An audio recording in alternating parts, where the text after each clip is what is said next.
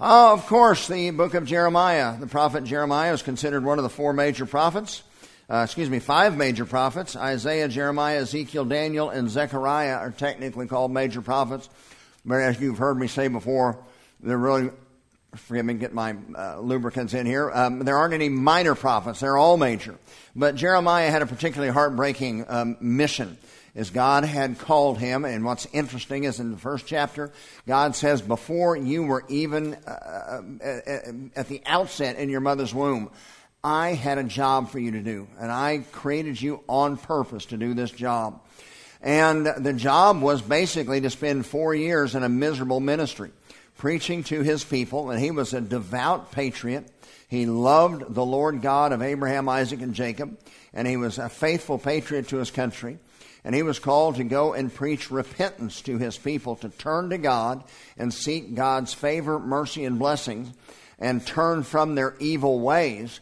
And instead of being celebrated, he was hated, imprisoned. They attempted to have him killed. They tried to destroy his reputation. And he was accused of being a traitor to his own people. Of course, this is important when you're studying the books of prophecy. These three men, three of the five major prophets, were all contemporaries, ministering in different areas.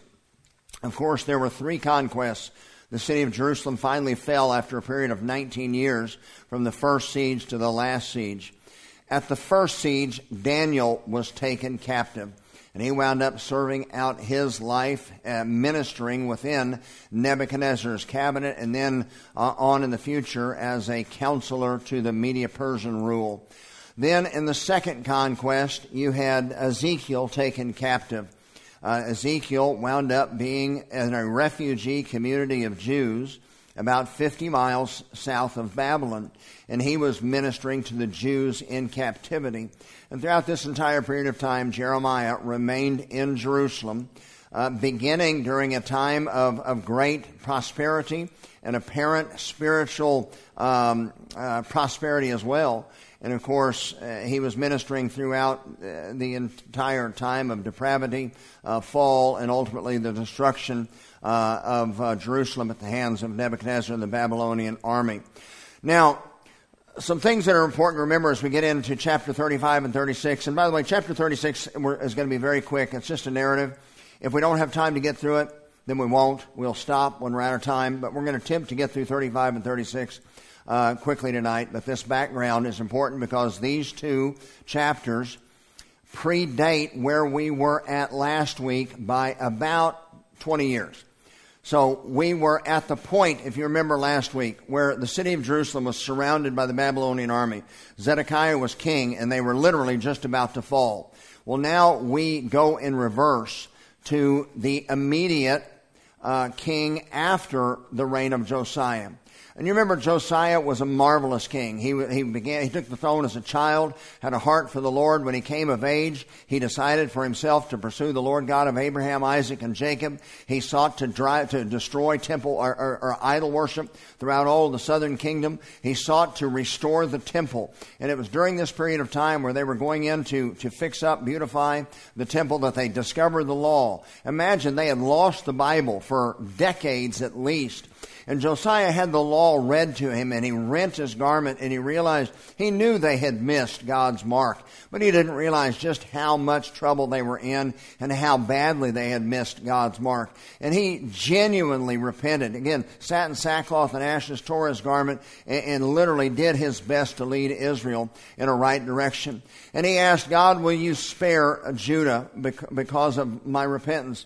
And God said, no, it's too late. Judah is going to be judged because of their sin and wickedness and continual sin and wickedness. As we learning in Jeremiah, even though Josiah had a heart for God, the people as a whole did not. But God said, Josiah, I will not judge you as long as you're alive. So there was a stay of execution. Well, as you see on the map, there was a period of time where the Assyrian Empire was in decline, and the Babylonian Empire was on the rise. And a young general by the name of Nebuchadnezzar was leading the Babylonian army in behalf of his father, and attacked the Assyrians, defeated them, drove them back, attacked them again, defeated them, and drove them back. And the Assyrians were making their last stand, their Alamo, a city called Carchemish. It was in this time that the Egyptian ruler, Pharaoh Necho, thought that he would make a power play. As Assyria was in decline, he was going to come to the aid of Assyria, and at the end of the day, he hoped that he would, in fact, be on top. Well, as you can see the red line going from Egypt up to the north, as he was making this journey, he cut through a pass in the mountains right by the ancient city of Megiddo. And it was there that Josiah, who was not in favor of the move of the Egyptians, that he positioned his armies to try to cut them off. And it was at this point that Josiah was in fact killed. Well, Egypt detoured briefly. After Josiah's death, his son Jehoahaz was anointed as the king of Judah. But Egypt detoured and took control of Jerusalem, took Jehoahaz as prisoner, and put his brother Jehoiakim on the throne. Jehoiakim was a wicked man that didn't see eye to eye with the ways of his father. And it was at this point, as you see on the map, it was at this point that tonight's lesson takes place, chapter 35 and 36. Now, Jehoiakim actually ruled basically as a tributary to Egypt for over 3 years. And it was at this point that Babylon, having defeated the Assyrians and the Egyptians at Carchemish and driving the Egyptians all the way back into Egypt, at some point Nebuchadnezzar detoured over to take control of Jerusalem. And it was at this point that Daniel was taken captive and taken back. Jehoiakim was left on the throne. He had sworn allegiance to Babylon, only he didn't keep his promise. And as he rebelled against Babylon, eventually Nebuchadnezzar sent his forces again to bring them back into line. We're going to see that in chapters 35 and 36. Jehoiakim was killed by Nebuchadnezzar and received not a glorious burial as a king, but was thrown over the walls of the city in disgrace and eaten by animals. His son Jehoiachin was briefly placed on the throne, but he was just as wicked as his father. And quickly Nebuchadnezzar took him as prisoner and took him back to Babylon. It was at this point that Daniel was taken. And his uncle, Zedekiah, Jehoiachin's uncle, Jehoiakim's brother, Jehoiachin's uncle, was placed on the throne. And he ruled for the last 11 years before Judah was finally, ultimately destroyed. Throughout this entire period, Jeremiah was preaching repentance, but you had false prophets saying that Jeremiah doesn't know what he's talking about. We're God's people. God loves us. Everything's going to be all right. Well, of course, it wasn't all right. Jeremiah was right. The people should have listened, but didn't. And ultimately, they were judged. The city was destroyed after an 18-month siege. Mothers were eating their own babies because of starvation. And the city was destroyed, the temple destroyed and burned to the ground. So, verse 1 of chapter 35, the word which came unto Jeremiah from Yahweh, Yad-Heh-Vav-Heh, in the days of Jehoiakim, the son of Josiah, king of Judah. So you see on the map right there, this is 4 years approximately after Josiah's death. So it's early on still. You had another, 21 plus years before the city was ultimately destroyed. God gave Jeremiah a visual message. You know, people are visual learners. I love to use PowerPoint because people can see pictures and it helps them remember. Well, another way of learning things is by living them out or doing things as an illustration or as an example, doing a life lesson. God used Ezekiel many times that way. Hosea was called to marry a harlot as a sign to the people of God's dealing with the harlotry of Israel. So life lessons, these visual sermons drove home the point. And Jeremiah was called to give a visual sermon. He said, go unto the branch called the Rechabites. We're going to learn about them here in a moment. And speak unto them, and bring them into the house of the Lord, into one of the chambers inside the house of the Lord, and give them wine to drink. Now, you see on the screen, this is a picture of what Herod's temple, or the second temple, would have looked like. This wasn't the temple that was around in Jeremiah's day. This was the temple that was around in, I guess people don't know I work on Wednesday evenings. They just call on. Anyway, But something similar to this would have been what the temple looked like that Solomon had built, Solomon's temple. That was the one that was destroyed by Nebuchadnezzar.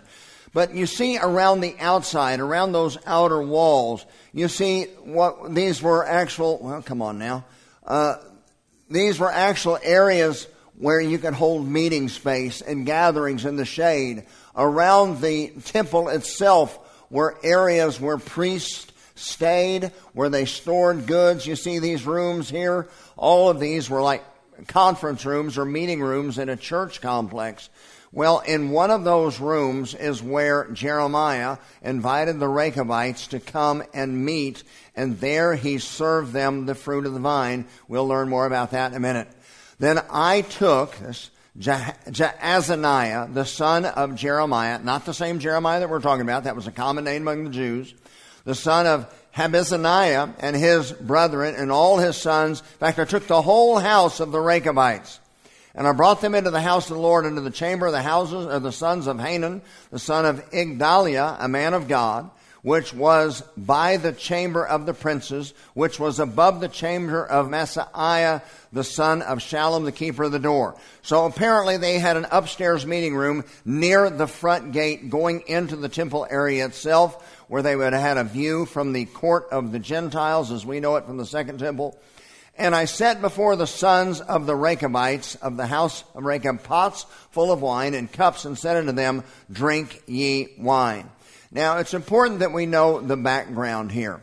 The Midianites, which we read about in the Old Testament, and the Kenites and the Rechabites overlapped.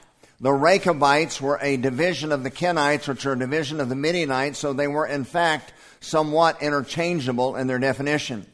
Now, Moses' father-in-law is known in Scripture by 3 different names. One of them was his actual, most likely Hebrew name. The other could have been positions of authority. Just like when you hear the term Pharaoh, that wasn't actually a name, that was a position. When you hear the term Caesar, that wasn't a name, that was a title.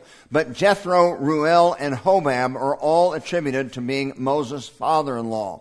And the Scripture says that he was called a priest of the area of Midianite. They also know that he was referred to as a Kenite in Judges 1:16, Judges 4:11. It's believed by some that the Kenites had all along been worshipers of Yahweh, the one true God.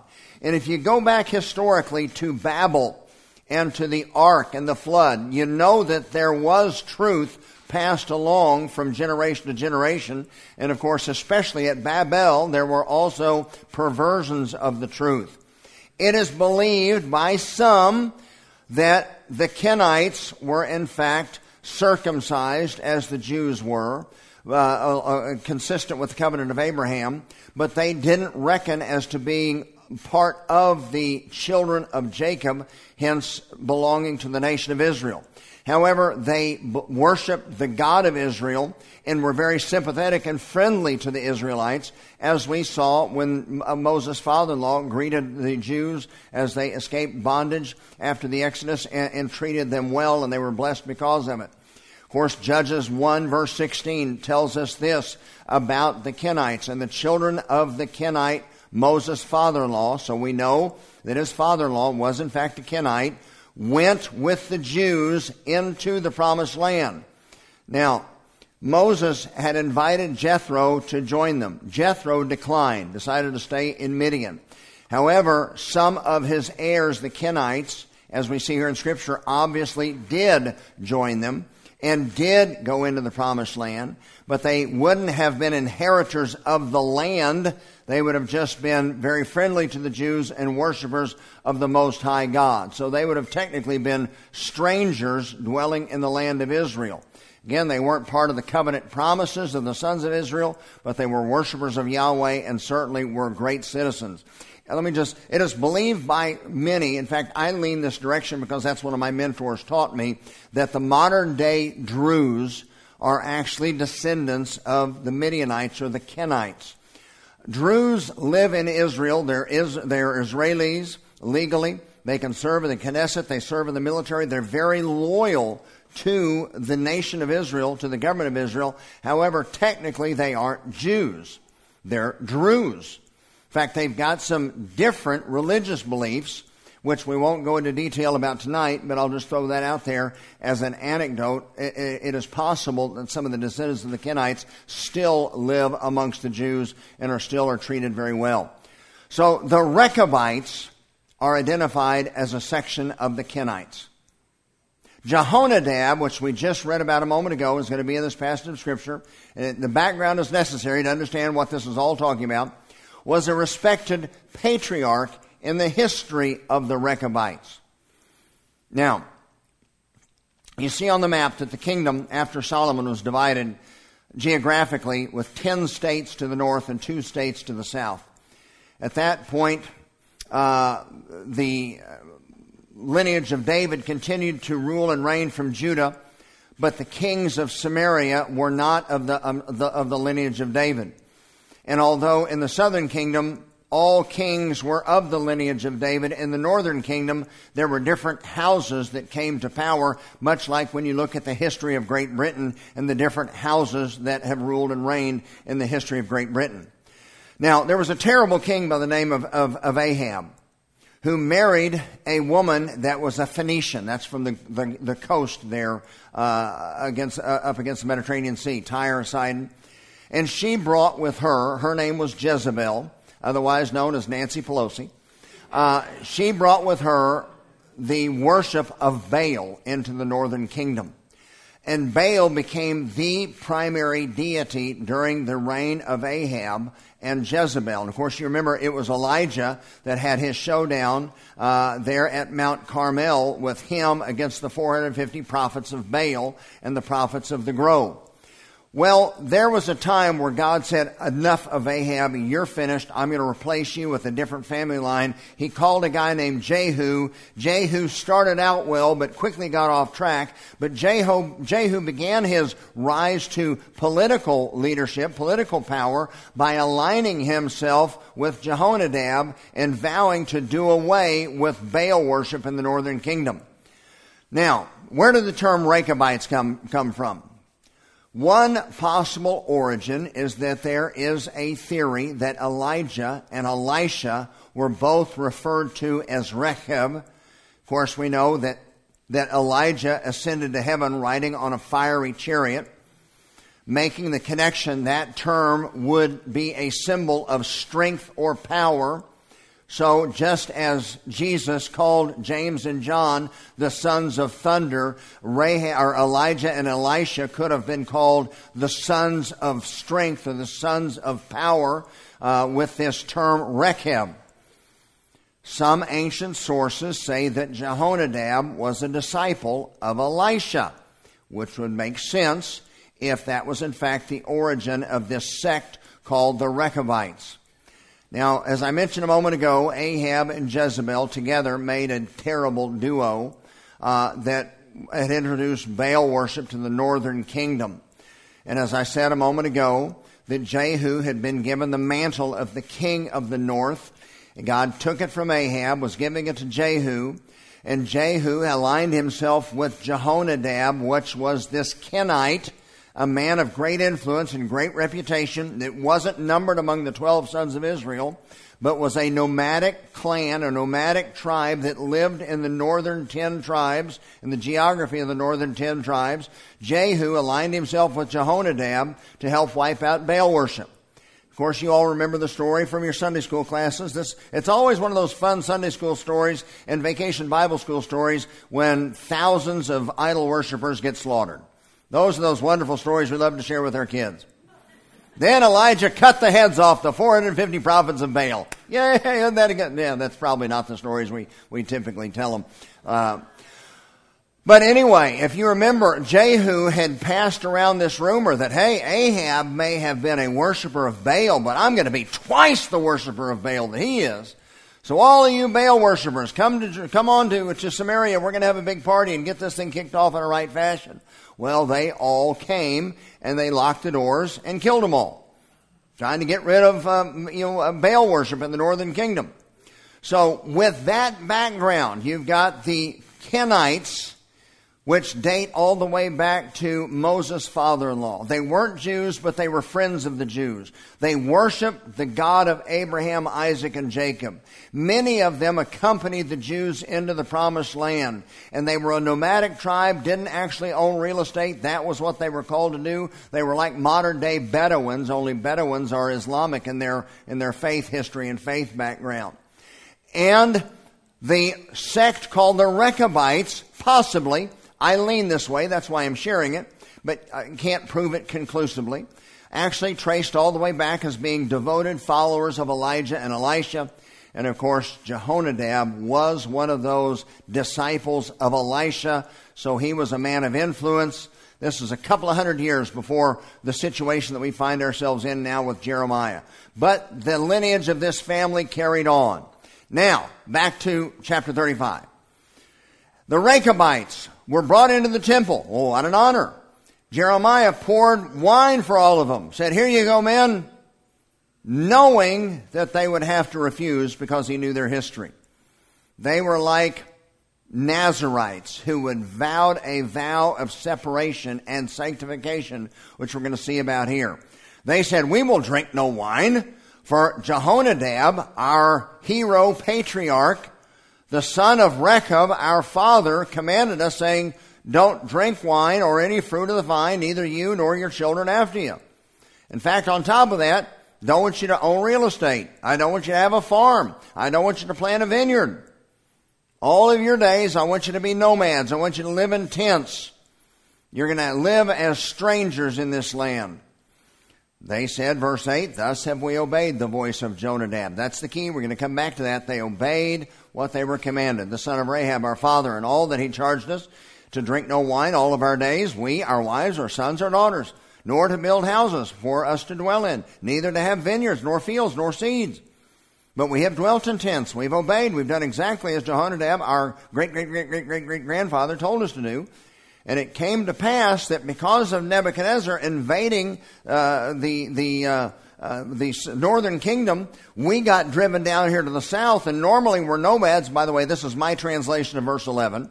Normally we live in tents and we're nomads, but there's an invading army coming in. So whenever there's an invading army, you go inside the walls of the city for safety.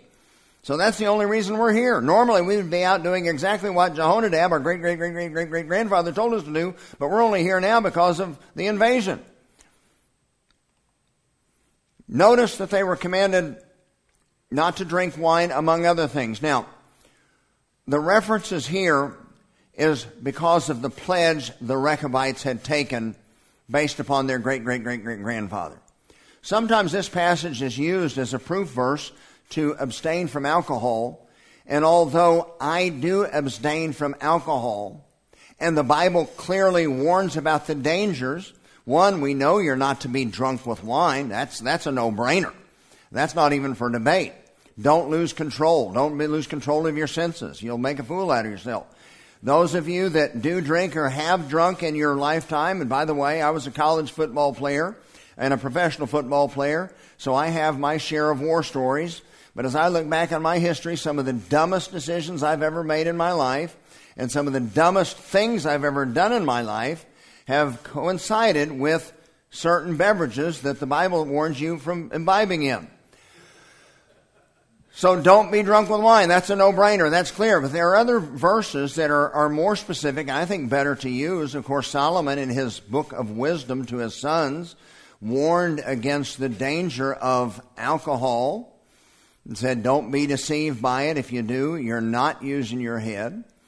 And he gave this very specific warning. Don't spend time around the cup once it is fermented. When it moves like an adder, it stings like a snake. Whenever you're under its control, your eyes are going to behold strange women, and your heart shall conjure up perverted things. Thou shalt be as he that lieth down in the midst of a sea, and as he that lieth on top of a mast. Have you ever been in a small boat? What happens? You get seasick. Exactly right. They have stricken me, thou shalt say. Well, I don't remember being hit in the head, but I feel like I've been hit in the head. They have beaten me.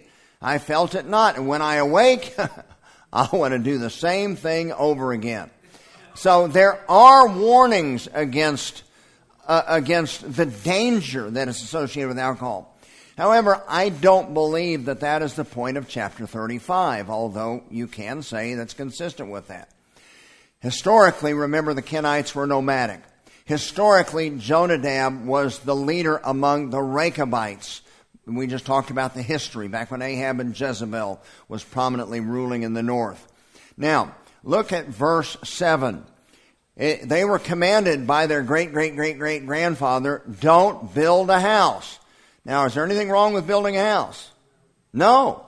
As a matter of fact, the Scripture says we can own our own homes to provide for our own families. There's nothing wrong with owning real estate. But the Rechabites, in particular Jehonadab's clan, because of their great-great-great-great-grandfather's charge, they weren't to own houses, nor sow seed. Is there anything wrong with farming? Nope. In fact, the Bible gives explicit details on how to farm, when to let the land rest. Absolutely nothing wrong. The Jews were a very heavily agricultural society. Nothing wrong with that. However, the Rechabites, in particular, the clan descended from Jehonadab, was commanded not to farm, nor plant a vineyard. You see that although alcohol is warned as a danger and can trip you up, the fruit of the vine was a blessing, and vineyards were a sign of prosperity and God's favor and blessing. And let me tell you, some of the best grape juice you will ever drink is some of the grape juice they serve in Israel. I remember one of my first trips over there, we were having a Shabbat meal at one of the hotels in Jerusalem, and they served these bottles of grape juice. And my goodness, I mean, it was, comparing it to Welch's, it was like they weren't even in the same family. It was so sweet and so wonderful. And next thing you know, Cindy was doing tequila shots and dancing on the table. And so, it starts there. And no, not really. And if I want her to know that, I'll tell her myself. Thank you very much. But anyway, they were charged by their great-great-great-great-grandfather not to settle down, to always maintain their nomadic ways. Why?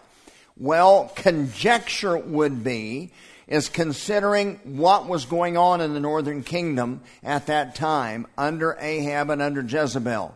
As, we talk about the influence of Greece, as the Grecians had over the world in Jesus' day, the Phoenicians had a substantial influence over Israel in the days of Ahab and Jezebel, as the god of Phoenicia, Baal, was the god of the northern kingdom. And as you get to major metropolitan areas, there is more pressure on you to conform and comply. For example, think of life over the last 17 months.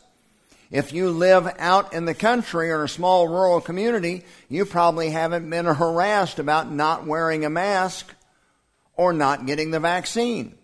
However, if you live in Oklahoma City or Tulsa and you go into certain stores or certain areas of time, you probably were harassed about wearing a mask or receiving the vaccine, and you may still be. So the conjecture is that Jehonadab basically was trying to keep his family separated from the evil influences. And he said, you stay nomads. I don't want you to settle down in these cities. I don't want you to adopt their ways. I would say an example of this would be much like the Amish are today. That basically, for some reason, in the mid-1800s, stopped progress and said it's okay to have a horse and buggy but not a motorized vehicle. I really don't know what they point to. However, they are basically strangers living amongst us, but perfectly good citizens and great neighbors. It is, I believe, that these Kenites, the Rechabites, the sons of Jehonadab, would have been very much like that. And again, the only reason they weren't out roaming as Bedouins now was because Nebuchadnezzar was invading, as it says in verse 11, so they went inside the safety of the walls of Jerusalem. Then came the word of the Lord to Jeremiah, saying, Thus saith the Lord of hosts, Jehovah Sabaoth, the Lord of armies, the Lord of might, the God of Israel. Go and tell the men of Judah and the inhabitants of Jerusalem, will you guys not listen to what I tell you to do? The words of Jonadab, the son of Rechab. He commanded his sons not to drink wine. Well, they are still 2 centuries later following exactly what Jonadab told them to do. They're obeying their father's commandment. Now, their father is a mortal individual. Don't know that you could technically back up scripturally what he was commanding them to do. In fact, I'd say you couldn't, as far as not owning property and not farming land and not having vineyards. There was certainly nothing wrong with that, as we just pointed out a moment ago. However, Jonadab told his kids and their kids after and their kids after, I don't want you all to do this. And they listened to him and obeyed him. 2 centuries later, they're still listening to him. How is it that you Jews, after I brought you miraculously out of bondage in the land of Egypt, after I marched you through the Red Sea on dry land, after I fed you for 40 years wandering in the wilderness, after I gave you the law at Mount Sinai, how is it that you Jews can't listen or hear or obey anything I'm telling you to do? By the way, this is a consistent message that all the prophets were preaching. Think back in Isaiah chapter 1. Isaiah begins his whole discourse with this, calling heaven and earth to bear witness. Says, the Lord has spoken. I nourished you, Israel. I brought you up as children, yet you've rebelled against me. Even a dumb ox knows when it's feeding time and knows to go home when it's time to eat and knows who his owner is. Even a donkey is smart enough to know who his master is and follow his master's call when it's feeding time. But my people, the Jews, aren't even as smart as an ox or a donkey. You all are wanting me to use the other KJV word, aren't you? I know Steve's back there going, oh, say it, say it, say it. Because the sons of Jonadab, the son of Rahab, have performed the commandment of their father, which he commanded them. But this people hath not hearkened unto me. They've listened to him, a mortal man, out of respect for their great-great-great-great-grandfather. And here you are, I am the God of all creation that spoke everything that there is into existence and ordered it, and I saved you, your sorry rear ends, and now here you are, you won't listen to a thing I say. Verse 17, therefore thus saith the Lord of hosts, the God of Israel, behold, I will bring upon Judah and upon the inhabitants of Jerusalem all the evil that I have pronounced against them. If you read the law, God warned them at Mount Sinai exactly what was going to happen if they disobeyed, and it was coming to pass. But they have not listened to me. I have called them, and I have called them, and I have called them until I could puke coat hangers. And they just aren't listening. Jeremiah said unto the house of the Rechabites, thus saith the Lord of hosts, the God of Israel, because you have obeyed the commandment of Jonadab, your father. Now remember, they were followers of Yahweh. Now, Jonadab was concerned about his family being influenced by the culture that was degrading, so he charged them to be separate. However, ultimately, you remember the history we went through? They were descendants of Moses' father-in-law, the priest of Midian. They were worshipers of the one true God. Because they have kept all these precepts, they will stand before me. In other words, they're going to be part of my eternal kingdom. Therefore, thus saith the Lord of hosts, the God of Israel, Jonadab, the son of Rahab, shall not want for a man to stand before me. That's an indication of not just existence, but also in service. All right, chapter 36. We'll be really quick. We'll get through this in just a few minutes. Again, same period of time. Jehoiakim, any questions about chapter 35? Do you understand the point that was being made there? That whole thing was, what's that?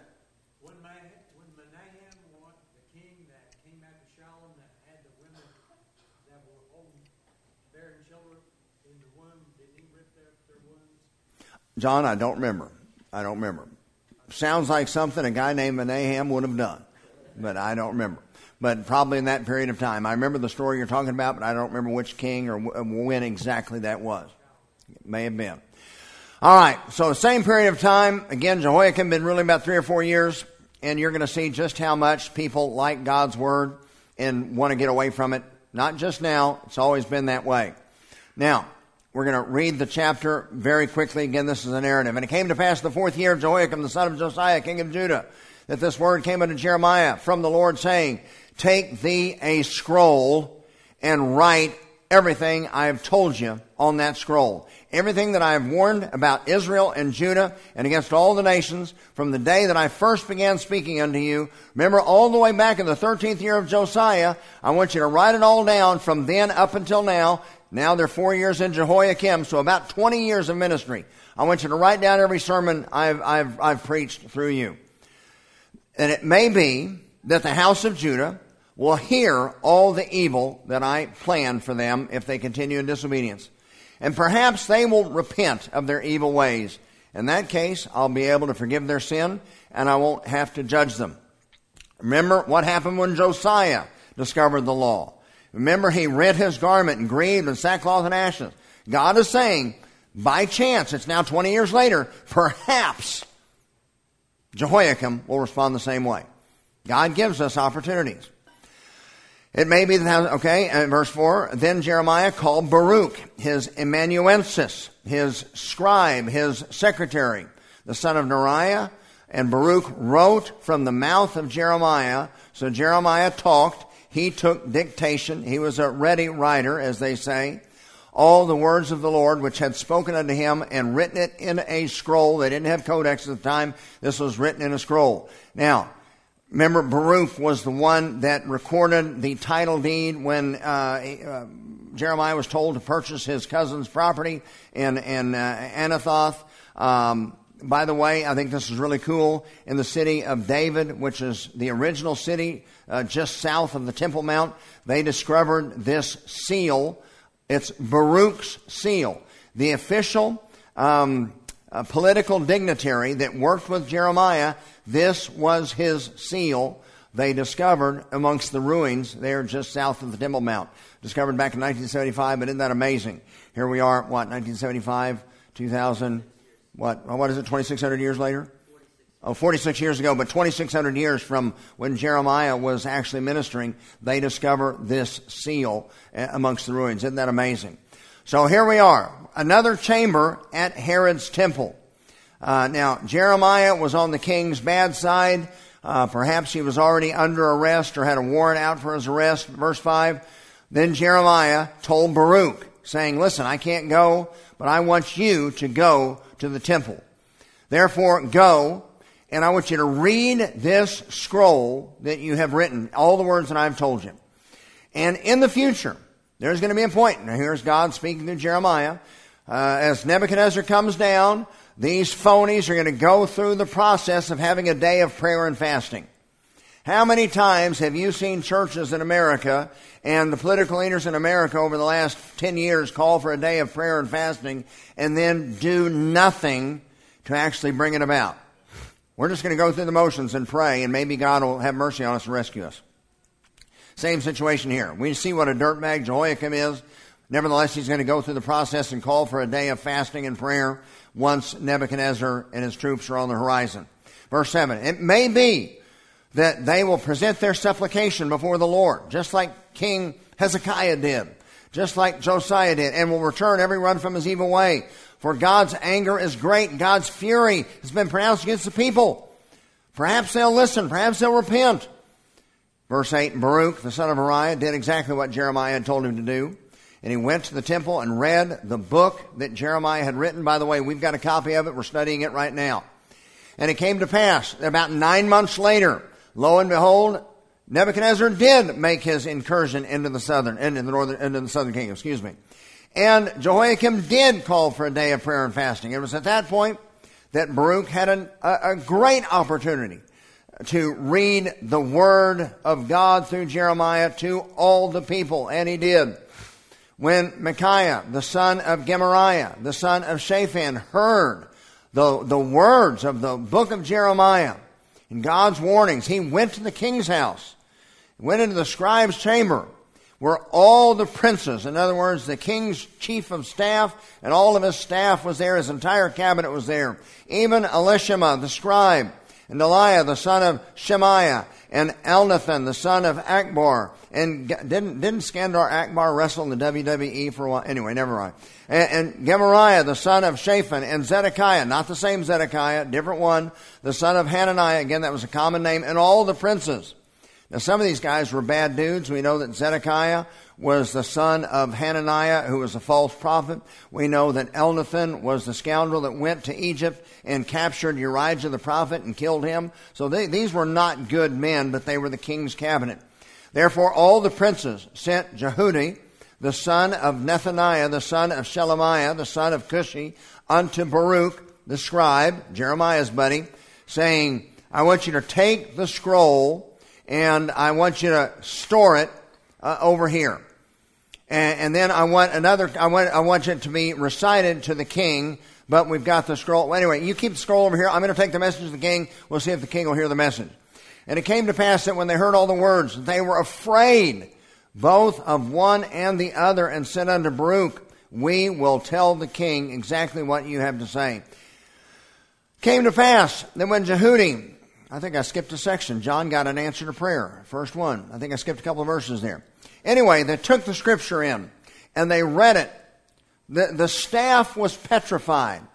The people had heard it. They were worried. The staff of Jehoiakim was petrified over the warnings that were given through Jeremiah. So they went and retrieved the letter, the scroll, took it into King Jehoiakim and the top 2 or 3 of his advisors. And they were reading this letter, this scroll, to King Jehoiakim. And when Jehudi had read 3 or 4 leaves, basically equivalent of 3 or 4 pages of scripture, he took his pocket knife out, or actually a penknife, which was used by scribes. They didn't have an eraser, so they actually used a knife to cut into fragments certain errors and scrolls. But he took his pocket knife out and cut up Jeremiah's book and burned it in the fire. And they weren't afraid. And they didn't rend their garments as Josiah did. And Jehoiakim didn't either, and none of his servants. Nevertheless, a couple of his counselors begged him not to burn the book of Jeremiah, but he refused to listen to them. And the king commanded that the scroll be burnt, and then he put out an arrest warrant to have Jeremiah and Baruch arrested. However, Baruch and Jeremiah had been warned ahead of time that they needed to go and hide themselves before they took the scroll into the king. Now, here's one point I want to make, and we got 3 more verses, and we're going to be done. Pastors today want to avoid controversy. Look at what we're dealing with tonight, 600 years before the birth of Christ. Was this controversial? When has truth ever not been controversial? When has the man of God ever not been in the center of controversy? You go all the way back prior to the flood, when Enoch was raptured into heaven. The New Testament tells us that Enoch was a preacher of righteousness that preached to the world about their ungodliness and warned them of judgment which was to come. How well received do you think that popular sermon was? Not so much. How popular was Noah in his 120 years of preaching? Was he celebrated or was he hated and mocked? What about Moses? In fact, not only was he not received by Pharaoh, but what about the Jews? When immediately he got them into bigger trouble when Pharaoh said, listen, I'm not going to give you a straw to make your blocks because this blockhead Moses, he had the audacity to come and approach me with this demand, but you better produce the same amount of brick every day. How popular was he among his own people? They wanted to kill him. What about Elijah? Was Elijah controversial? I would say standing on Mount Carmel and calling down fire from heaven and then killing 450 prophets of Baal was probably a controversial act. What about Elisha? When some of the kids in town called him Old Baldy and he called a couple of she-bears out of the woods to eat them. That's my kind of ministry. That is the epitome of youth ministry right there. Spending all this money on playgrounds and jungle gyms, easiest solution for the kid problem? Eat them. What about Isaiah? Was Isaiah controversial? You better believe it. What about Jeremiah? Was Jeremiah controversial? What about John the Baptist? What about this guy, this carpenter's son from Nazareth that came into the temple and kicked over all the merchants' tables and chased all the leadership, the spiritual leadership, out of the temple complex? Do you think that might have been subject for discussion at the water cooler the next day? When has truth ever not been controversial when we're trying to shine the light of truth into the world of darkness? Why is it that we think the church is not going to be controversial, or better yet, isn't supposed to be controversial? Why didn't we have 100 pastors from Edmond going down to the city council to object to this proclamation to celebrate LGBT month? How in the world can you have any congregation, especially a large one that's supposedly from a conservative denomination, say we don't address the subject of the murder of children in the fires of Moloch, in other words, abortion, because we have members of our congregation on both sides of that issue? How can that be humanly possible? It shouldn't be. You're not following Christ in that area of life if that is your position. Folks, everywhere Paul went in the book of Acts, he either got thrown in jail, run out of town on a rail, or a riot broke out. Jesus was so popular they crucified him. Why is it that we think that the church today isn't going to be controversial if we actually stand up and proclaim truth into an ungodly culture? Of course we're going to be controversial. And just as today you've got certain denominations trying to disconnect from parts of the Bible, you got Matt Stanley, whatever, saying we've got to disconnect from the Old Testament. Folks, where in the world did Jesus disavow the first 39 books of the Bible? When did Jesus say, oh boy, my God, well, certainly messed up the first 4,000 years of human history. What a boneheaded move that was on my part. I'm going to change direction completely. No.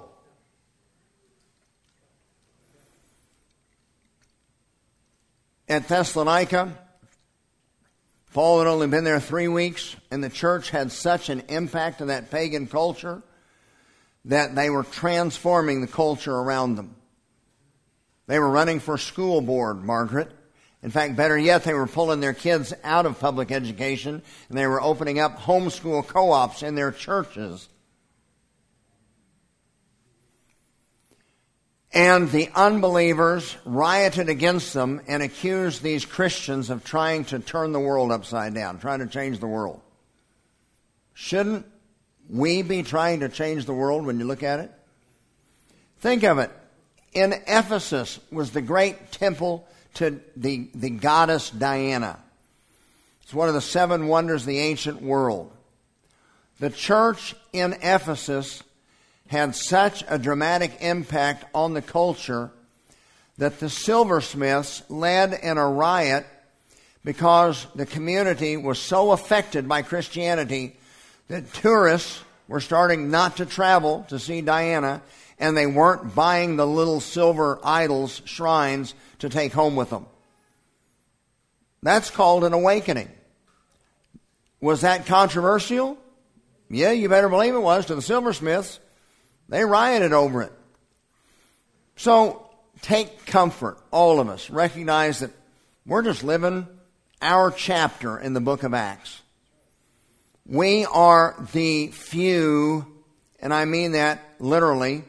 When you look around again, you look at our proclamation down there, going down to see the mayor of Edmond. We have 10 pastors in the entire community of Edmond that had the courage to put their signature on it. And 2 of those pastors are from the same church. So you had 9 total churches that over a week of trying were willing to sign their name to a letter calling the mayor of Edmond to account because he's celebrating a lifestyle, a behavior that God calls sinful.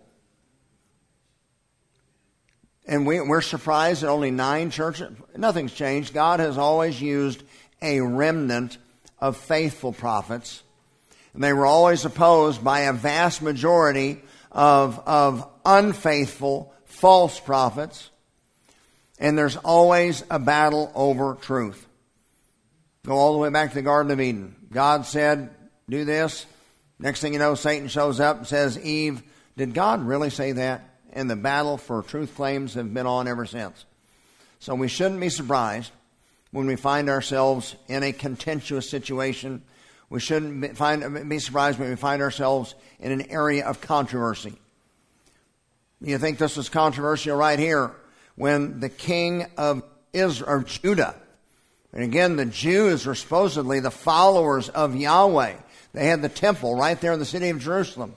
The king of Judah cuts to pieces the book of Jeremiah and throws it in the fire. But guess what? God told Jeremiah and Baruch to go and hide. And then they went back and rewrote it and added about 15 chapters to it. So for my dear friend John, when he wants Dan and I to end early, that just means that next time we're going to come back with even more. All right, next week we got through 2 chapters tonight, miraculously in 45 minutes. And we paid proper respect, I think, to both of them.